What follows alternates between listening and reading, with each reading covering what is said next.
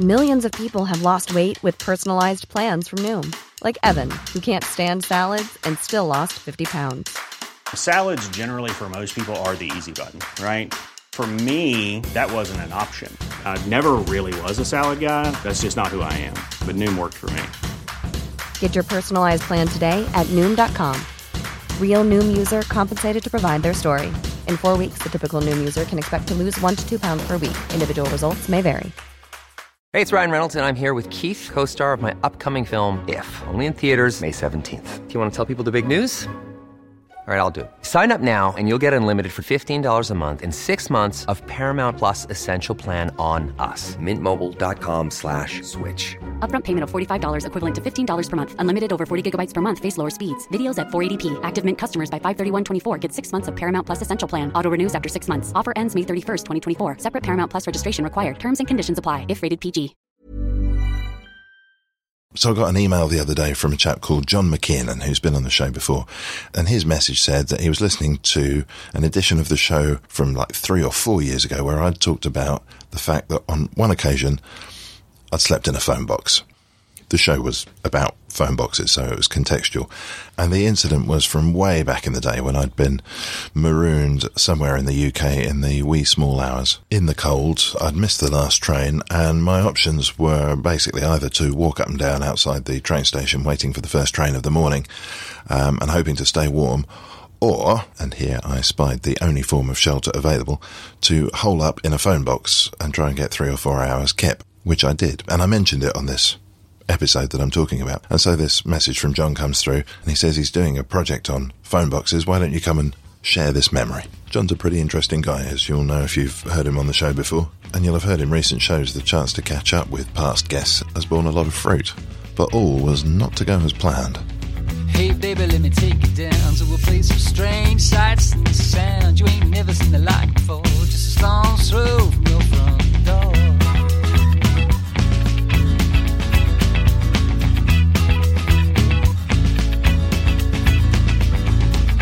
Baby, slid out me, see piece of air, land in the sea. Some creep, some saw down the road, jam register. My heart aches for some far-off place. No one cutters their view with your name, how you raised us. Well, hello from Theobald's Road, round the back of Holborn Station. I have to start this week's episode with a confession that Goodwill has been bought and paid for. This is not going to be an unbiased interview.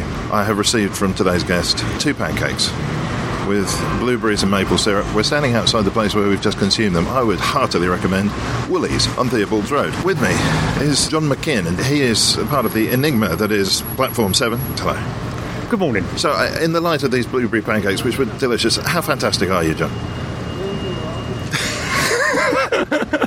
They were fantastic.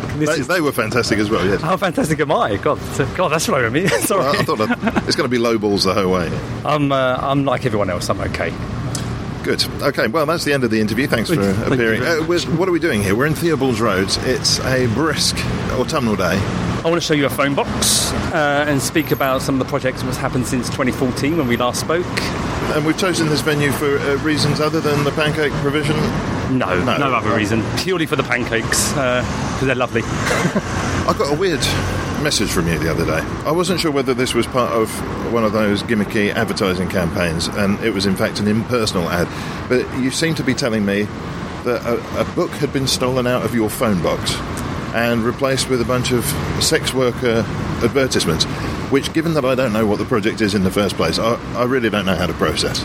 Yes, we did have a telephone book made by Dawn Cole, who's a print artist, which is in a phone box in Holborn. We're exploring innovation at the moment and how people think about innovation. And having collected quite a few stories and getting quite a lot of publicity, as it happens, on the weekend it went missing, and we are still searching for it. So if you come across an artwork phone book, then please get in touch. Let me make sure I've understood this. You've put a work of art in a public phone box, and surprise, surprise, it's gone missing. Precisely. Well, what did you think was going to happen? It may have gone. We did expect it could go missing, but we wouldn't, as there's no actual financial value to it, and it's quite heavy and quite big. It's 300 pages. It's a recreated 1930s phone book to collect stories. So it looks like an antique. It looks like an antique. I'm going to show you a photo because we're almost at the phone box. So you put something that looks like an antique in a public place. Yes. Well, here's the phone box. Let me show you the phone box. So I should explain. We're at the top of Bedford Row now, the junction of Bedford Row and Theobald's Road. Bedford Row, by the way, in case you're not familiar with it, is a very tidy-looking street. It's full of tall, Georgian-ish houses, neat street lamps that look like they might have been gas-lit at one point. It's a very civilised part of town. It's beautiful. And here we have the red traditional phone box. This is a K2 phone box, actually, designed by the same architect as the Tate and Battersea Power Station. And the only thing that tells me that this is anything other than a normal phone box, there's a little sign saying innovation on the door. And we've got new P in the box. You're in, yes. Did Dawn Cole do that for you? No answer. No. Well, I don't keep track of all of Dawn Cole's movements. Well, this would be one way to do just that. So thank your lucky stars, listener, that you're only using audio here. The stench is unbearable. So, as you can see, the sex cards were down to one. So the other sex cards have been taken, as has our art book. Up there is the cover poster for the book. You're essentially showing me a normal phone box with your own flyer pinned up in it. Yeah, it's a little bit more than that. Is it? Yeah, actually, this was actually spotlessly clean, 2 weeks ago. Right. So it is being used. By whom and by what, we do not know. There's a telltale sign here, actually, and I don't know if this is your doing as well, but there is a folded cardboard box in here. When I say folded, I mean this was originally the crate for something the size of a TV or a printer, and it's been folded down. This is often something, of course, that people use to sleep on. And this is exactly what this is. It's used, and we're going to do a project over Christmas around homelessness. And it's one of the first things what came out of this intervention so far, is that people use the phone boxes for homes, basically. And the engineer, BT, have been great, to be honest. They went and searched for... That's a listed phone box. It's the original. It's 90 years old now. They're made of iron. We're going in here. Here being an impressive set of Art Deco double doors. And, so people use it to keep the cardboard covered. But the engine, anyway, BT searched for a shelf, a K2 shelf to go into that phone box for our phone book. And when they were delivering it, or putting it in, it took ages actually, the engineer was telling me about the homeless problem around Charing Cross, and it's actually got, and he was really upset actually by the whole experience and the amount of people who have to use phone boxes to sleep in and keep their stuff. And, it's tough. And so we're going to explore that as part of our... So we're going to explore as the innovation of how people rethink the creativity you need to build a home when you haven't got anywhere to sleep. So the book was collecting the stories of what people think of phone boxes, and already we quickly discovered was that people start talking about it as a sanctuary of some sort. To sleep on the streets and survive on the streets, you have to be quite creative. And you have to innovate, strangely enough. And you've got to find some way to make yourself safe for the night. Well, I mean, we know that, in fact, hostels, which are already teeming, aren't going to be open to you at that time of night. You're down to underpasses, you're down to phone boxes, maybe foyers or shelters, and if it's cold, you're in trouble. Precisely. And how do you... And your creative juices have to roll to find a solution to that. So that's really the first part of this long-term intervention.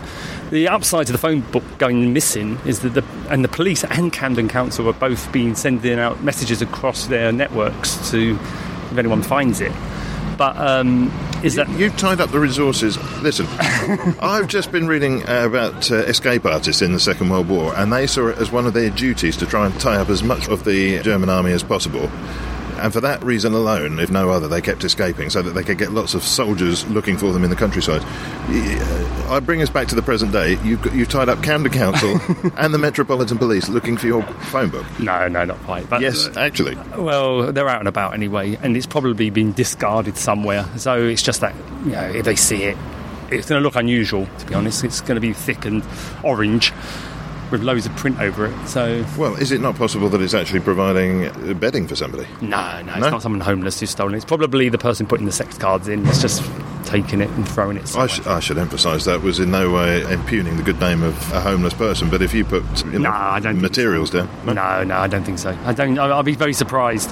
I think there's other more pressing needs of someone who's homeless than taking a phone book and adding weight to their already... what they've got to carry around with them. Well, and you know, I'm going to disagree with you from practical experience. The thing that saved me, having spent the night in a phone box, was a hardback book that I happened to have with me, because I'm the sort of person who has a hardback book with me, nothing else. And it wasn't a K2 phone box. It was one of those more modern 80s ones that has a gap, fancy one, yeah. And it had a gap at the bottom, and the whole thing was just about bearable, except for a ferocious draft that was coming under that gap. And by positioning the phone book underneath myself and assuming a sort of a vertical fetal position, I was able to keep myself something like sheltered for a few hours. So that phone book actually could come in useful. That's also a very good story. We need to capture that. If only we could find a book to write it down in. Well, there is the online. There's Penny for Your Thoughts on Facebook, where you can also add your stories. So anyone want to add a story about a phone book, a phone box, or phone, or using the phone? We're very interested in this idea, especially now. I mean, people forget it was a community space, phone boxes.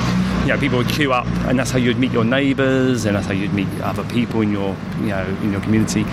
So and some of the stories are really funny, but also there's some really sad stories as well. It's quite painful stories, because there are also places where you hear about death and the beauty of birth and those kind of things. It was important, phone boxes.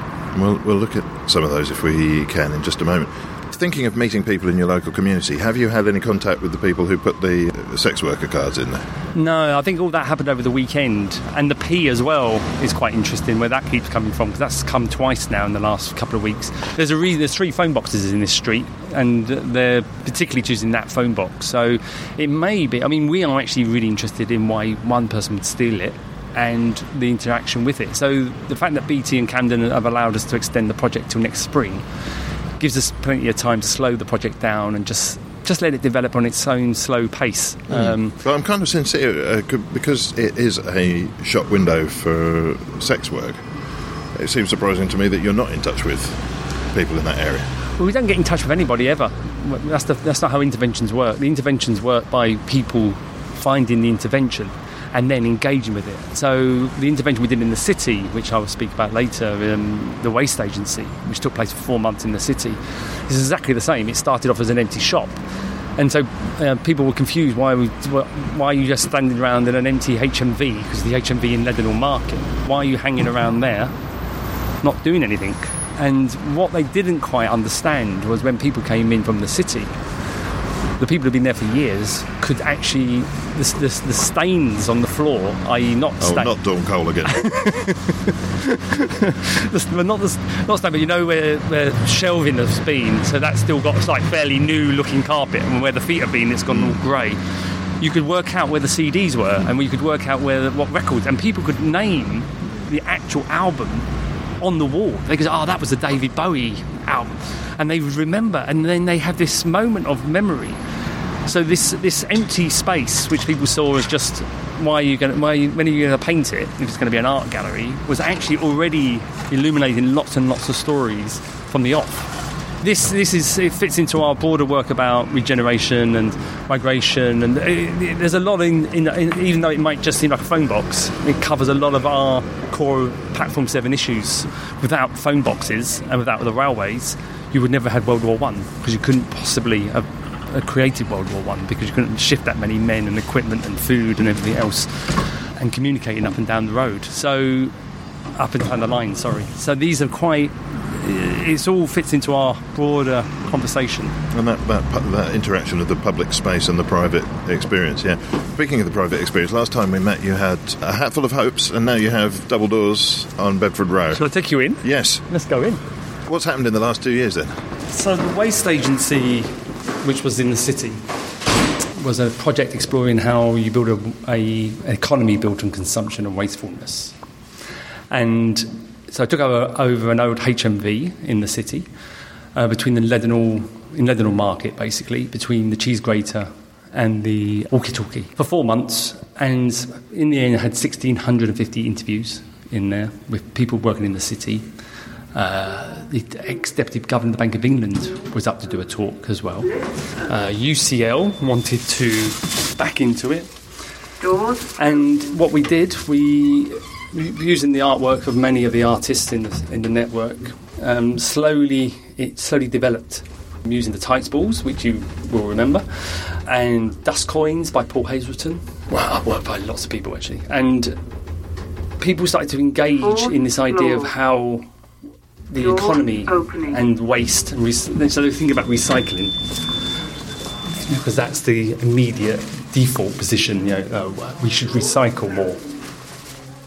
I'm just unlocking the security doors. Listener bonus: the code is.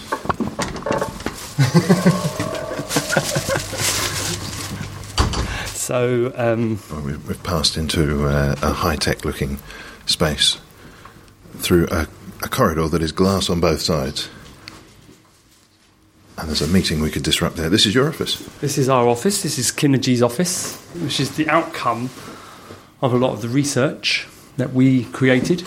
As you may remember, back in when we spoke last time, you were saying, what's going to happen with all this stuff? And I said, I don't know. But this is what's happening, and I'll come back to that in a moment. So the city interventions, which you can see the two towers from here, over there. There they are, the cheese grater, etc. What it told us was that there was a real concern in the city, and people were concerned. But they all kept speaking about the system. The system won't allow, the system that we work in, the system.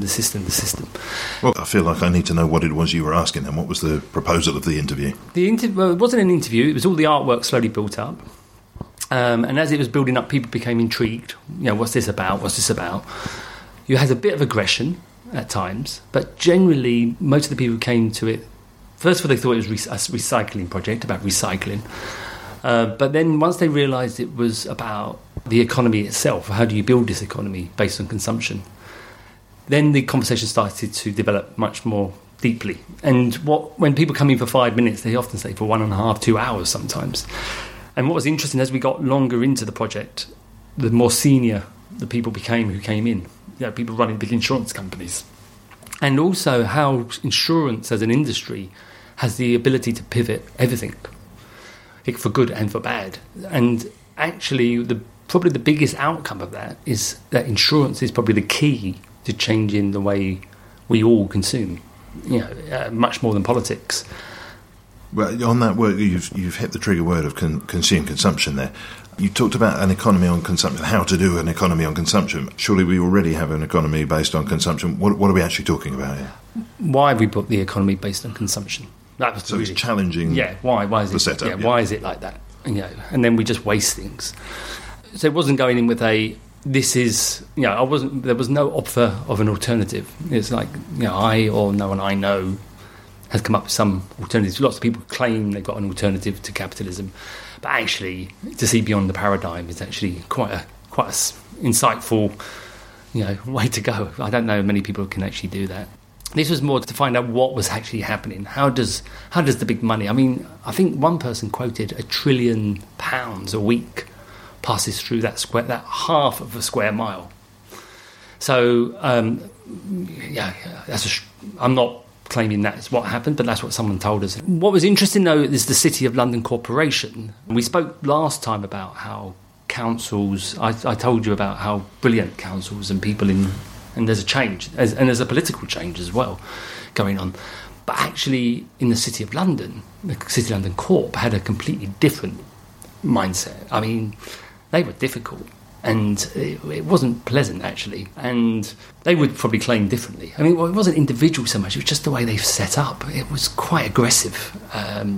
What was quite aggressive? The council. What happened? Well, they insisted on charging rates, saying it was a business, which was bizarre, which took up most of the cash, which we did manage to... the Arts Council came and gave us some cash eventually, reluctantly, and rightly reluctantly in one sense, I suppose, because I imagine they were a bit concerned that the city would come and knock at the door and try and take it, which they did. UCL wanted to back into the project because they were really interested and wanted to run a series of talks and run a whole series. Very senior UCL professor wrote to Mark Bolat, who's the head of the Corporation of London, and got the most ridiculous email back. Weeks later, just ridiculous. It was ridiculous. And I saw him on Newsnight a few weeks ago talking about Brexit and bleating about how bad it is for the city. And I just looked at it and I thought, you have no idea how you've caused this. You don't understand how you became part of this problem. And now you're bleating that all these people in the city are going to be losing their money because of it. And if I was a currency trader who got burnt that night after Brexit vote, he would be the person I'd be gunning for. He's the person I'd be like, he needs to go. Because it was just... And then just to add the cherry on top of the cake, 4 months after we left, or 3 months after we left the Waste Agency, we got a bill from the from the City of London for £800 and something to pay for Crossrail. Yeah. So we got this bill which we had 12 or 14 days to pay. So one of the supporters of Platform 7 coughed up, very annoyed. But there's nothing you can do about it. They said you were there for 4 months and you're liable to pay that percentage of the Crossrail rebuilding costs. Well, it's a bit steep, but let's hope you got something for that investment. What did you achieve in the 4 months? What was the net gain for you? So the net gain was that Platform 7 as a research you couldn't really learn much more than what we've already learned. The difference between, say, people working in the city and people in Margate, really the biggest difference in thought processes was just zero. But money was obviously different. So your position of how you think about things is only changed by the amount of money you have. But you've got people who are just anti-art or anti-everything, basically, as you have in Margate or have in London or anywhere else in the world, probably. And then you have people who just love everything and love everyone and want to do good things. And then you've got people in the middle who are confused, or they're interested in one part or they're not interested in something else. So it was the same makeup of people, just how much money people earned was just different. So basically that's when realised you've got to map this out. A lot of people in the city were really interested in taking the project into their buildings, but it's very hard to put a pile of tights balls or coins made of dust in their reception area without worrying it might upset other people in the client, because everyone was quite nervous about how others viewed them and how they viewed. So it's a complex situation in the city. They're there to make money, big money. Yeah, that's there. So I realised we had to map it in a different way. So John Wood, who is someone I've known for a long time on and off, who was the YBA's Deputy Head of Art at Goldsmiths. He ended up writing some projects on design, about future of design. This was back in the 90s. And so, which led to the design department at Goldsmiths, which The Guardian claims #1 now in the country. He had been working on for over 20 years on this thing called meta design, thinking about redesigning design. And I went through, he came and gave some talks, and I was going through his research, and not just his, but his whole team at Goldsmiths, which had been quite heavily publicly funded as well in many senses. And I realised actually we could map our learning from Platform 7 onto this system, combine it, and to create something which maybe corporates could actually use to unlock their creativity and their innovation in a way which begins to bring in the questions of sustainability and the broad concepts of how they affect other areas of the world. So it sounds, I've got to be blunt about this, pancakes aside, it sounds like your experience in Leadenhall Market has taught you how to create a consumable bolt-on to the existing consumer system. Yeah, I mean, basically, the things are changing rapidly. You know, there's, whether it's in academia or on the street and talking to people, you know, people can taste, you know, we've got Donald Trump's election next week. Probably he's going to win, which is, you know, hopefully that's wrong, but it's looking likely. It feels a Brexit moment. Yeah, we were talking about Brexit way before it was Brexit. You know, like, it was so obvious. The passion to be against something is often stronger than passion for when you love something. You're not going to be passionate about the EU. Who's going to be actually? No one's going to be passionate about the EU. No one's going to be passionate about the government. You know, maybe if you're in the government, you might be passionate, but you're not going to be passionate about the government. What you're passionate about is things around you. But if you've got a real anti something, if you're really angry with your mobile phone company, you end up shouting at them or something. It's a natural. Not you. Learning a lot about you here. No, not me. I don't. I just avoid talking to them basically. But they keep sending you bills as well. Yeah, they send me bills. There's a theme here. Yeah. They send me a bill every month, which I find outrageous. Let's see if there's a good phone box near. I've never got enough 50p's for the phone box. It doesn't accept any money anyway. The phone box that I use, you can only do 3 phone calls.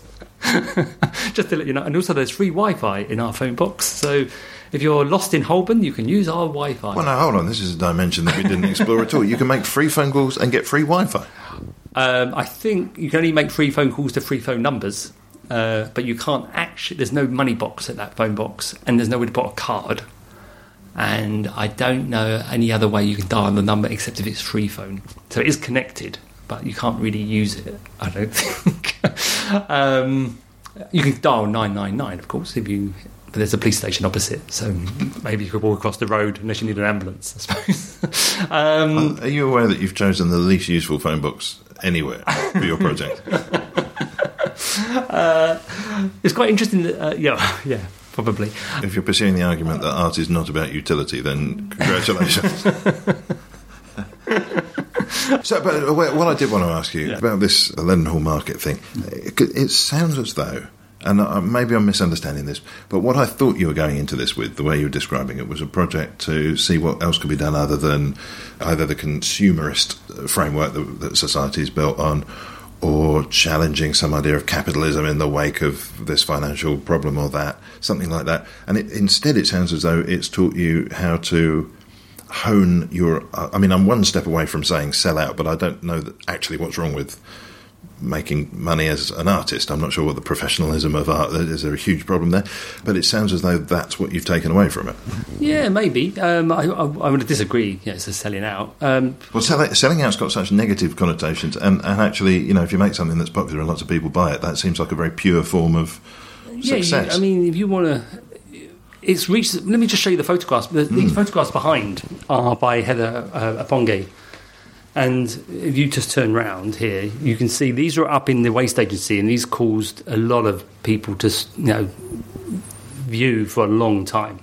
So let me just get them out. I'll just show you. The top one I'm looking at here has a person of colour. We can see them from behind. They are walking away from the camera in a washed-out pallet across what looks like a junkyard of some sort. There are inner tubes burning, perhaps to give warmth. I don't know. I'm guessing that might be a junkyard in the outskirts of Lagos. In Ghana, actually, Agabaloshi in Ghana. Heather's family grew up. Not her family grew up. Her parents are from a village nearby, and the work is actually. She went onto the site. She's quite young, to be honest. Brilliant, absolutely brilliant artist. And her critique really is of the white researcher going out to these places and talking about, these poor people, look at them, blah, blah, blah. And then getting an interview, then buggering off back to the UK, writing a book, getting published and going to lots of conferences. And her point was, and then without ever even taking time to even tell them what's happened to the interview that they gave on these sites. So it's quite a big critique, but it also shows where a lot of our waste goes, basically. So these, as far as we know, all this electrical stuff, which is a pile of electrical TVs and phones and everything, are from the West. So we just send them, when we throw away our TV, if there's no second-hand use to it, it ends up in these places, and then they're stripped back, and there's an actual society on these sites, and actually it's very profitable, and it's very intricate, and strangely enough it feeds all the way back into the city, because the metals that are stripped out and everything else are then retraded later up the line, and then the metal. Hey, it's Ryan Reynolds, and I'm here with Keith, co-star of my upcoming film, If, only in theaters May 17th. Do you want to tell people the big news? All right, I'll do it. Sign up now and you'll get unlimited for $15 a month and 6 months of Paramount Plus Essential Plan on us. MintMobile.com/switch. Upfront payment of $45 equivalent to $15 per month. Unlimited over 40 gigabytes per month. Face lower speeds. Videos at 480p. Active Mint customers by 531.24 get 6 months of Paramount Plus Essential Plan. Auto renews after 6 months. Offer ends May 31st, 2024. Separate Paramount Plus registration required. Terms and conditions apply if rated PG. Millions of people have lost weight with personalized plans from Noom. Like Evan, who can't stand salads and still lost 50 pounds. Salads generally for most people are the easy button, right? For me, that wasn't an option. I never really was a salad guy. That's just not who I am. But Noom worked for me.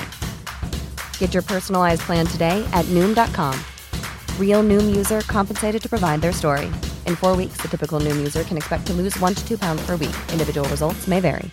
Hiring for your small business? If you're not looking for professionals on LinkedIn, you're looking in the wrong place. That's like looking for your car keys in a fish tank.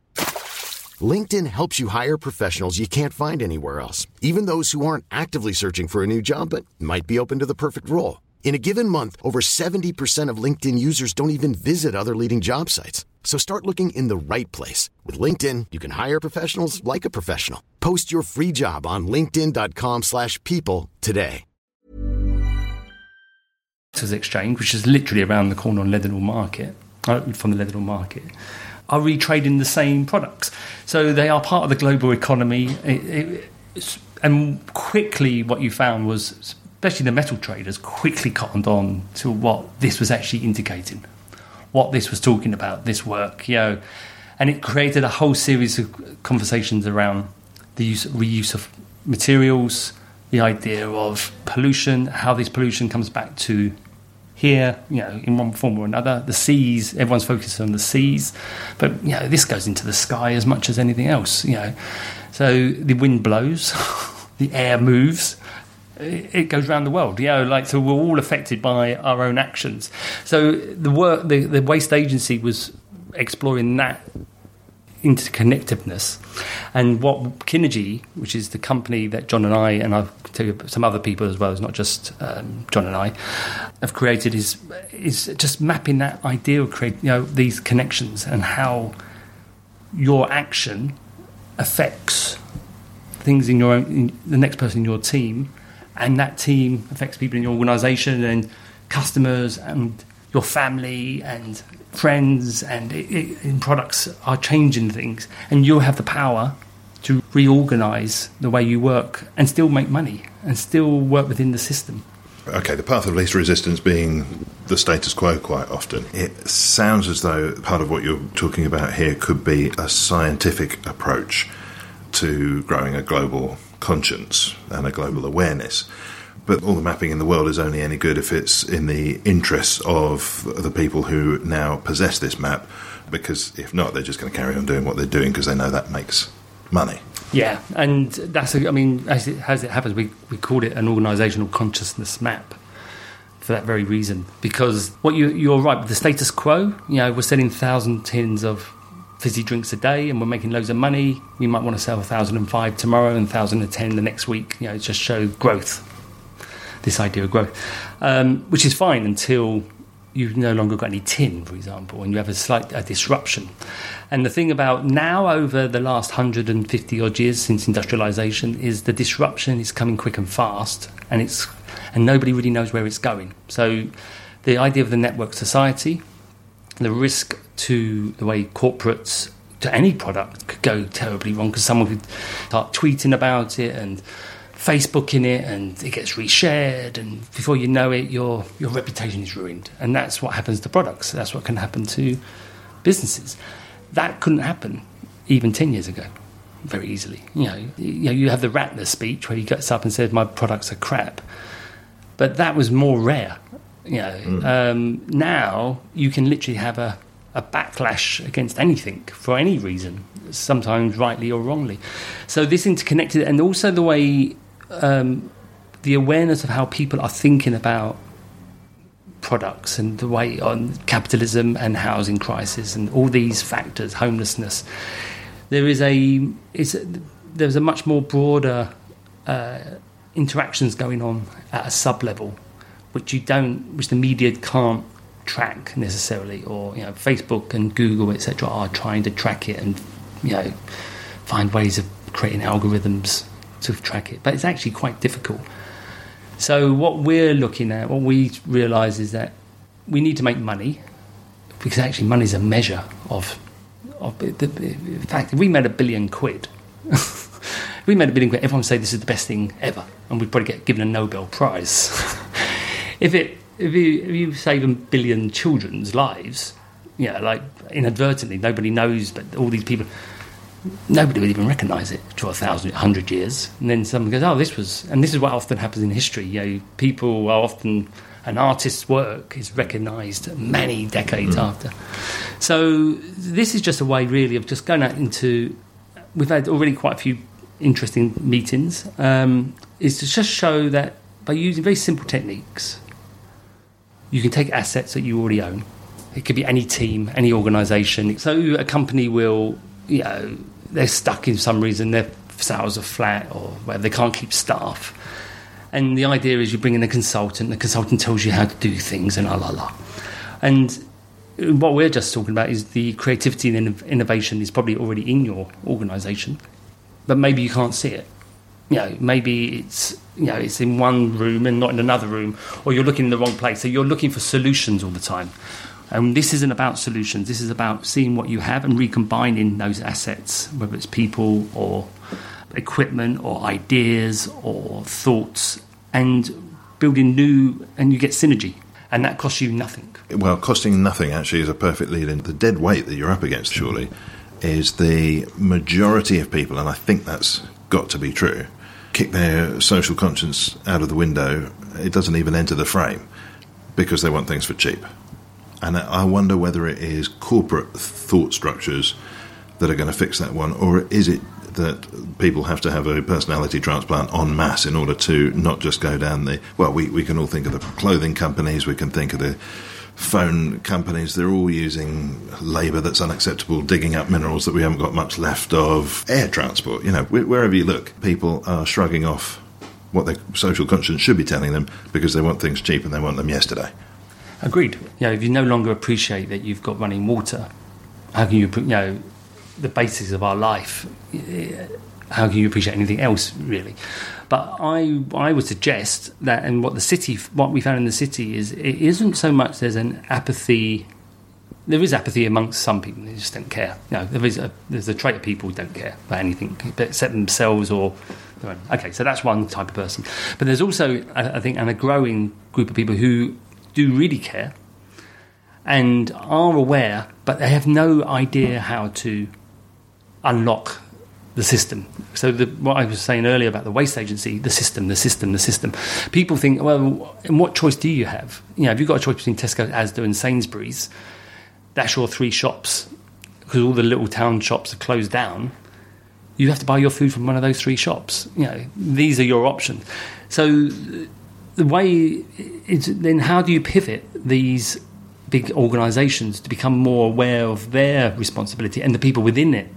And one of the things we're already focused on is that big organisations are having to change their processes because to keep staff, because to get good staff who are thinking about stuff in a broader context, they want to work in places which are thinking about things in a broader context. You're looking... No, I don't believe you.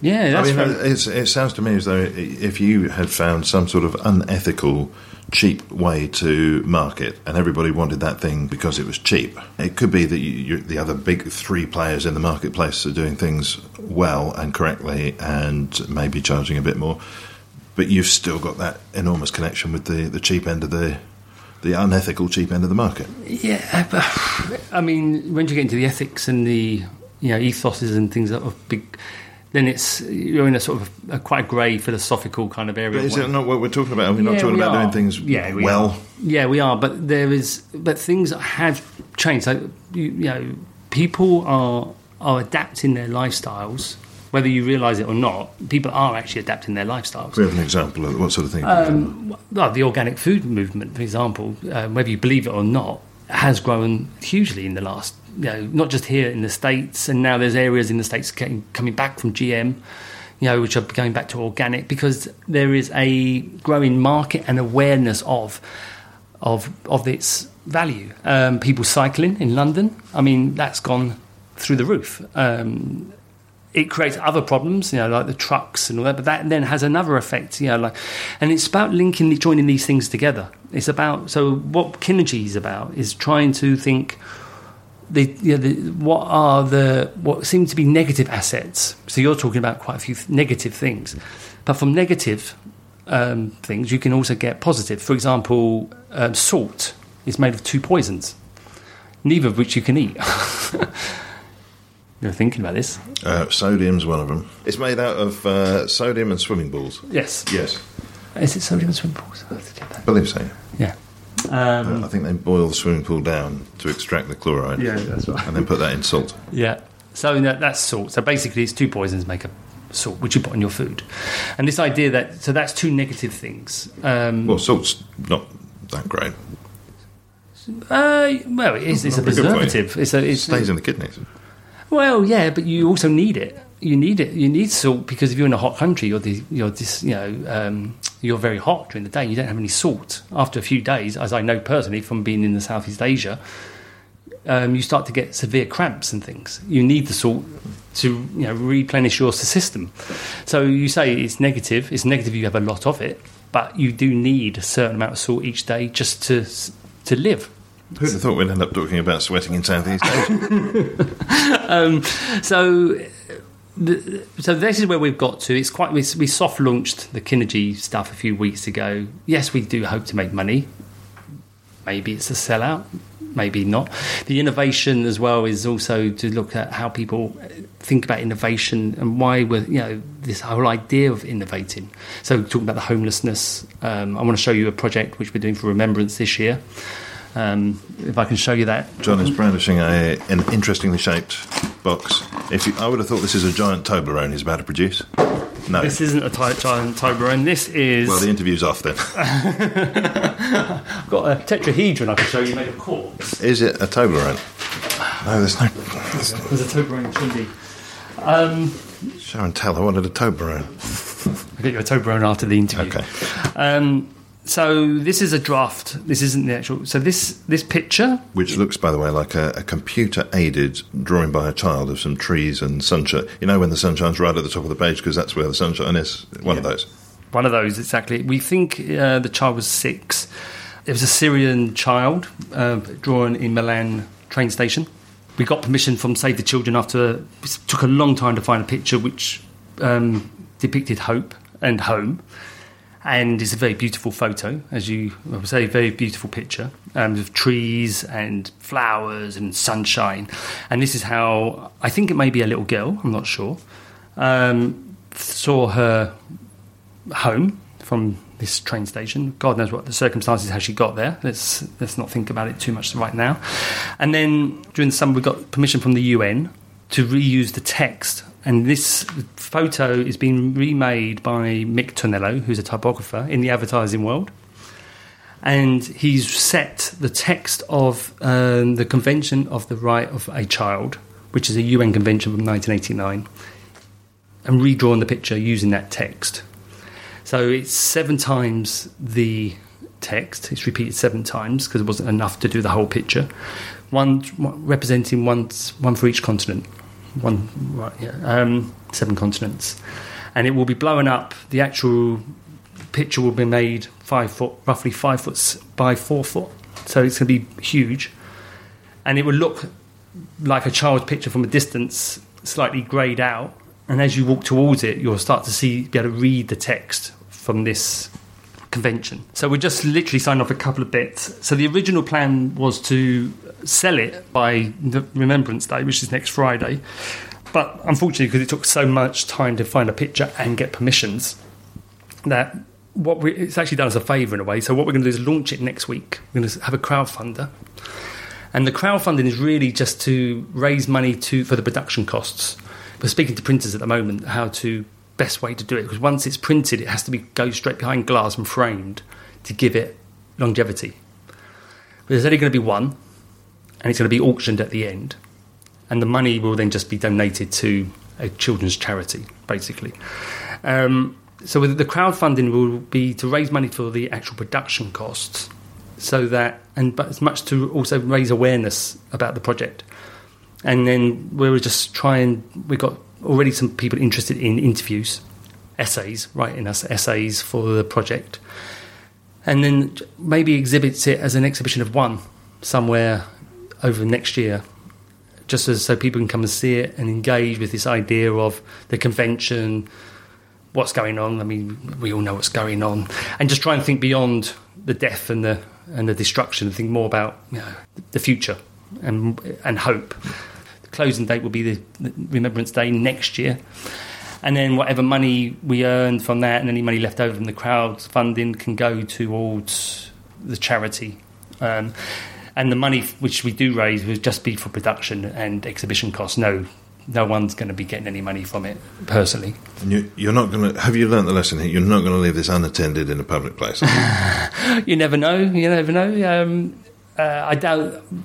Let's see what happens. We will be. That sounds like a yes. I'm not. No, I mean, it's going to be an expensive piece of work, and it's quite a big piece of work. So it's not going to be easy to steal. Hopefully, no. Who knows? Maybe someone will. I'm not going to go there. Could we? Obviously, we've been talking a lot about your projects, but I want to move away from what you do, and just as we come to the end of the show, maybe talk about how you do it.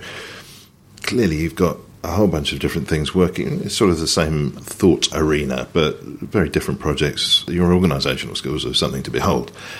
When you wake up in the morning, do you imagine yourself on a sort of a single overarching mission of some sort, or do you regard yourself as reactive, or do you wake up in the morning with a long list of things to do and not a huge overall sense of direction? How does your brain work? If you could just pack this into 2 minutes, please. How does your brain work? My brain works the following. No, in the morning I often think back to what I did the day before. So I do spend a little bit of time just rethinking of the day earlier. A great friend of mine, Alex, out in Spain, who's directed, who's very much into meditation and stuff. I'm not actually personally into meditation. He's always speaking about the moment. Just live the moment, live where you are, what you are. You gather your own thoughts and you gather your own moments. So I've just been gathering my own thoughts, my own moments, building it up slowly over life, and just appreciating what you have rather than the projects themselves. They sort of evolve and shape themselves, like the phone book, the phone box, these interventions, the waste agency, the Margate interventions. These things sort of capture your own life, because everyone's always talking, and what John was talking about with Design Futures when he set up that design course, is you design a stall thinking that people are going to sit on it, and then people use it as a table. So your ideas, you can project as much as you like to in the future. You can say what's going to happen, but you're always being dictated to by events. And what the interventions, just my work and the way I think, is you can't really control what's going to happen tomorrow or the next hour or the next minute. You're just going to enjoy the moments that you're in. And so that's what I try and do, and build on the moments that have passed. And a lot of people around me seem to think in a similar way. So it's about enjoying each moment, really, as much as possible. So the closest analogue I've got for this then is I was reading up on chess grandmasters who are capable of playing 50 matches in an exhibition play all at once. And they were talking about how they go about doing that, and they don't try to commit every move of each game to memory, but they've got a basic set of principles, very highly evolved principles, and they come to each board and they apply their personal set of principles to that board, and they make what would be the appropriate response move to that game at that moment, and then move on to the next one. And it sounds a lot like that's you. Yeah, values, I think is what's the word. If you've got values, your own values, and you live by your own values, and those around you, you share those values with others, and others share their values with you, and you accept and acknowledge other people's values, I think that's where companies, it's paid lip service by PR companies, and marketing have taken this kind of stuff, and capitalism. But actually, when you go back into capitalism, one of the big, really interesting events, going back to events, in the Waste Agency was corporate songs. So we did an evening of corporate songs. And what was really fascinating about what came out of that was that corporate songs in the 1800s, when they're building canals or railways, was about community. So they would write these songs, and the chairman or the MD or whatever it would be at the time would sing these songs, or they get the staff to sing these songs to say why it was good for the community and how everyone would benefit from these canals or this stuff. And then in the 50s, mainly from America, it started to shift towards more about about the individuals and the thing. And it's got to the point where if you look up corporate songs on the internet, you'll see some quite frightening corporate songs, and it's about winning and taking over and being the best and the biggest and the strongest and making the most money. So the actual idea of corporate has lost its, quite, not completely, but it's losing its idea of values. And that idea in us as individuals, is what is your values. And I think that confusion, which has come up in Brexit and maybe come up with Trump next year, the loss of values. What are our values? At the end of the day, this picture which I'm showing you is of a child. It's a child, regardless of where the child's from. It's a 6-year-old. A 6-year-old in Milan, and even the hardest, nastiest, beefcake bloke. If he sees a child on her own or on his own in the train station, he'll go and help that child. Most people will go and help a child. And the Convention of the Child, the UN Convention of the Right of a Child, is about we as nations, all nations have signed it, have to protect children.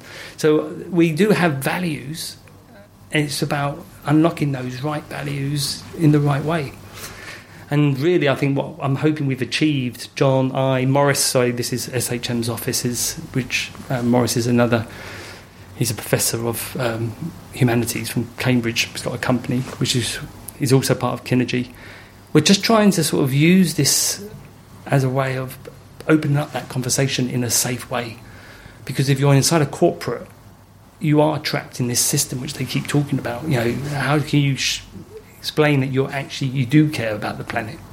If you're an oil company, it doesn't make sense. But actually, there is ways of showing that you care and be legitimate and be open about it. And your shareholders will embrace it. A lot of shareholders will embrace a more inclusive way of thinking about the planet, because people are, what we saw in the city, people are very aware. The Tights Ball, which might as well finish off on the Tights Ball.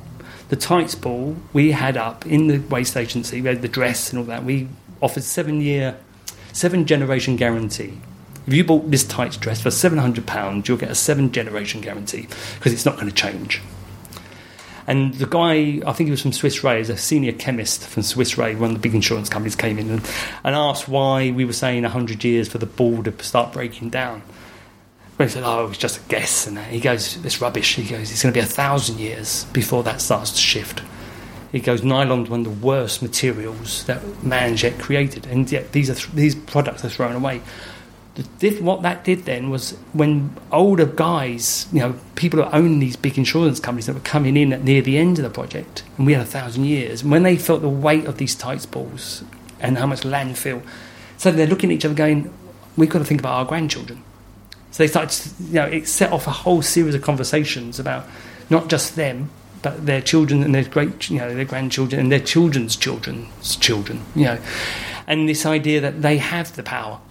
And then what they were asking for is, how can we do something about it? And that's when we realised, that's really when the penny dropped to me, that actually you asked this question last time we spoke. How do you change things? How does it make any difference? It's all good and well. You challenge me with that question. How does this make a blind bit of difference? Well, maybe we have sold out, or maybe we've created something which may help big companies or teams think about things in a more safer, cohesive way. Which would be a fantastic moment to end, a beautiful note to finish on, but me being me, I've got to ask one more question, haven't I? There have been reactions against one of the big oil companies comes to mind straight away, where they've been getting involved in various projects, the arts, for example, and some people have seen that as greenwash and have reacted negatively towards it. So on the one hand, there's what you're saying, and on the other hand, there's what we started out talking about, the social media, people reacting against an entity and deciding that they're going to bring it down. So in the middle there somewhere, it sounds like not only have the corporations got to be thinking about the values that they subscribe to, but also they've got to embody those values. They've got to mean it, and they've also got to be seen to mean it. And it sounds as though those additional two elements, beyond just finding what the values are rather important. Yeah, and I have nothing against. I think people have got the right to be angry about the way. But the thing is, you can throw rocks and smash windows as much as you want, but the system itself is fairly solid. There is people in the oil companies who don't care, but there's a lot of people who do care, and they need to be able to find a route to pivot the system. A good little anecdote which people can share, one of the things that we use is a trim tab. Buckminster Fuller, which is a 1950s engineer, quite famous in the design world, and he speaks about it. On his gravestone it says, "Call me trim tab." And a trim tab is the little rudder at the bottom of a big rudder on a super ship. So a oil tanker will have a big rudder at the bottom, at the back, and then at the very corner there'll be a tiny little rudder called a trim tab. And that is the one that pivots the whole ship around. For an oil ship to turn around, it would take miles if it just had the big rudder. But for the little trim tab is what turns it around in a much smaller arc. And you get them on aeroplanes as well, exactly the same process. It tilts slightly against the flow of the big rudder. And that idea of a trim tab, your individual actions can pivot much bigger actions, is really, really important. It's one of the first things that you would learn from Kinergy, is using this methodology of thinking broader and how little actions have big effects. And we only have to look at the person who achieved Brexit to see the difference that one person can make. Maybe enough said about that. John McKean, a quick rundown of what people can see out and about beyond the non-functioning phone box. No, the phone box will be slowly changing over the coming months and years. www.platform-7.com. We'll be changing the name soon to Beyond Platform 7, because Platform 7 now exists at London Bridge, as you may know. Oh, right. Of course it does. So the name there will be a name change over Christmas. That's us. We got the... Couldn't you just sue them on some level? Yeah, I've already spoken to Network Rail, and they're closing it down. They're closing down the whole station just to keep Platform 7 going. Also, we're going to have this crowdfunding, which we're still sort of working on, to be honest, but hopefully you can join us. That will be on the website, and help us and maybe contribute £5 or £10 to... We're not looking for lots of money, we're looking for lots of people. So you have a little bit of ownership of the project. That's really... So you can promote the project on our behalf. It's a good... I'm hoping it'll be a good project, this. And also Kinergy, which is the W's with Kinergy, which is KINERJI.co. If you want to know about how we're going to try and make some money out of all of this and live in London. Yes. On which note we go our separate ways. Yeah, bye. John McKinnon, thanks very much. Thank you, really kind. Cheers. And that's all for this week. My thanks for this week to John McKean, and thanks to Bernie Barclay. Theme and incidental music was by Songs from the Howling Sea. I'm N. Quentin Wolfe.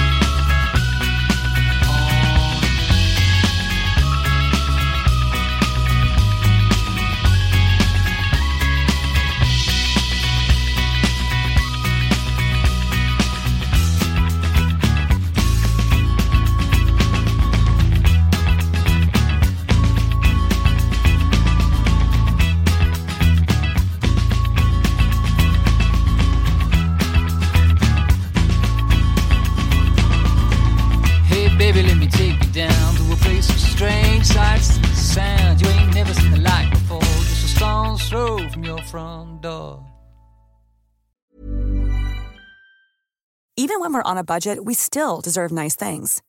Quince is a place to scoop up stunning high-end goods for 50 to 80% less than similar brands. They have buttery soft cashmere sweaters starting at $50, luxurious Italian leather bags, and so much more. Plus, Quince only works with factories that use safe, ethical, and responsible manufacturing. Get the high-end goods you'll love without the high price tag with Quince. Go to quince.com/style for free shipping and 365-day returns.